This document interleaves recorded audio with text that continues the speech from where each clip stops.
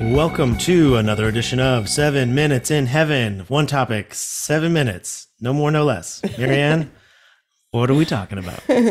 Today, we're going to talk about the Death's Head Hawkmoth. Now, why would you want to talk about that, I wonder? Well, I've recently got a tattoo of this creature, and I've enjoyed it for a long time since Silence of the Lambs. Exactly. That's what I think of every time. Yeah, so I figured I would spew a little bit of info about it for you. Cool. Because it's relatively death related. It has a lot of death connotations, so sure. Here it is. So the Death's Head Hawkmoth is kind of like considered the rebel of the moth world. It's a large moth with a skull-like marking on its thorax or its back. Like if we compared to humans, it would be like on the back of its shoulders. And it squeaks when it's alarmed.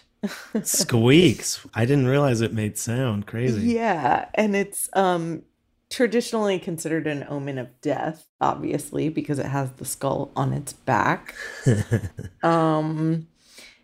It's kind of a rare moth in Europe, but it's more common to Africa. And they are, when they say large, they have a wingspan of about 5 inches. Oh, shit. So it's... Damn, Marianne, you should have gotten it life-sized. Oh, yeah. Well, I would have to put it in a different location. But yeah. Maybe, there's room for because it's on your accurate bicep, right? Is that yeah. I mean, it could have been full size. It would just wrap around your arm. Next time. Or maybe we'll just go over it. In the next life. and the next tattoo's life. Gotcha. So they are found in Europe and throughout Africa. They're easily distinguishable by that skull-looking thing on their back, and they're freaking huge. They're nocturnal, and they're brown and yellow and orange in color. And they're all about very similar in size. There's three different species of these moths. You said brown, yellow, and orange, but the skull is white, right? The skull can be yellow. So there's now I hope I'm pronouncing this right. Acherontia atropos. Sounds fun to me. That's the African death's head moth. It's more yellow, and like the skull-looking area is more brown. Okay. Then there's Acherontia styx. This one is more like amber colored. There's no yellow the skull on it. Is. Okay. And then there's Acherontia lachesis. And this one is more white. Gotcha. So that's the one. It's got a little red kind of like, or orange, like around the edge too. They're all beautiful. The latter of them, the lachesis, is located in India and Sri Lanka areas. So we don't have any here. We do not. No. Gotcha. No. They have a lifespan. Let's see. I have it here somewhere.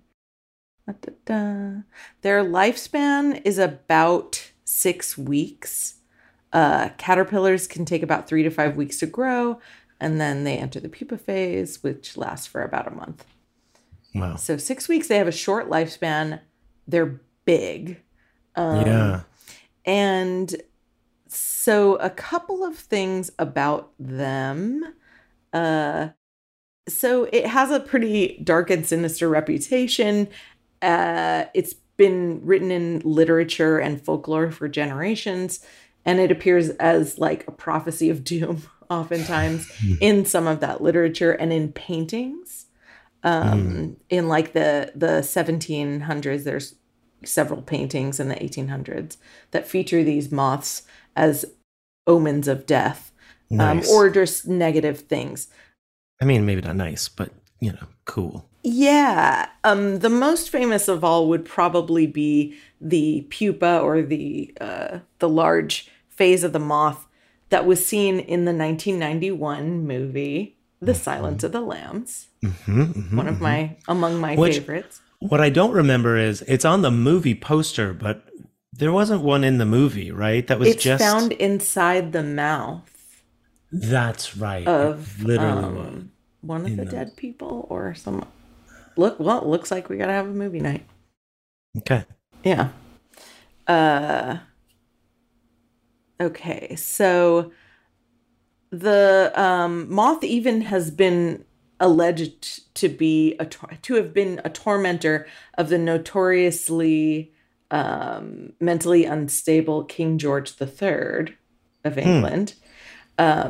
Apparently, he had a huge fit at some point when 2 of these large moths were discovered in his bedroom.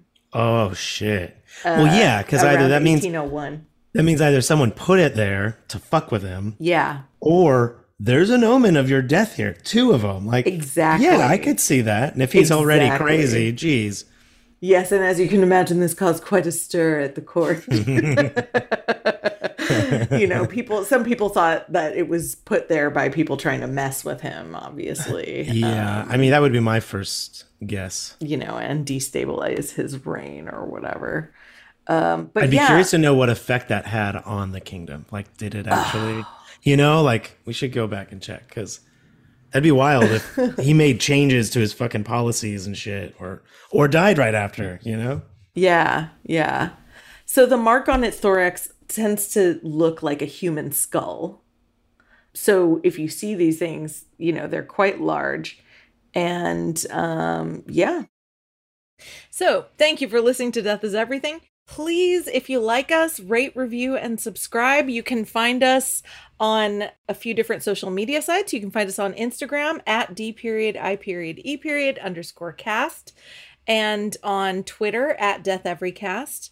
If you're interested in interviewing or being a guest, go ahead and send an email to hello@deathiseverything.com, and check out our website, deathiseverything.com. We have merchandise. We have all the episodes from this podcast and episodes I have been a guest on other podcasts as well. See you later, land of the living.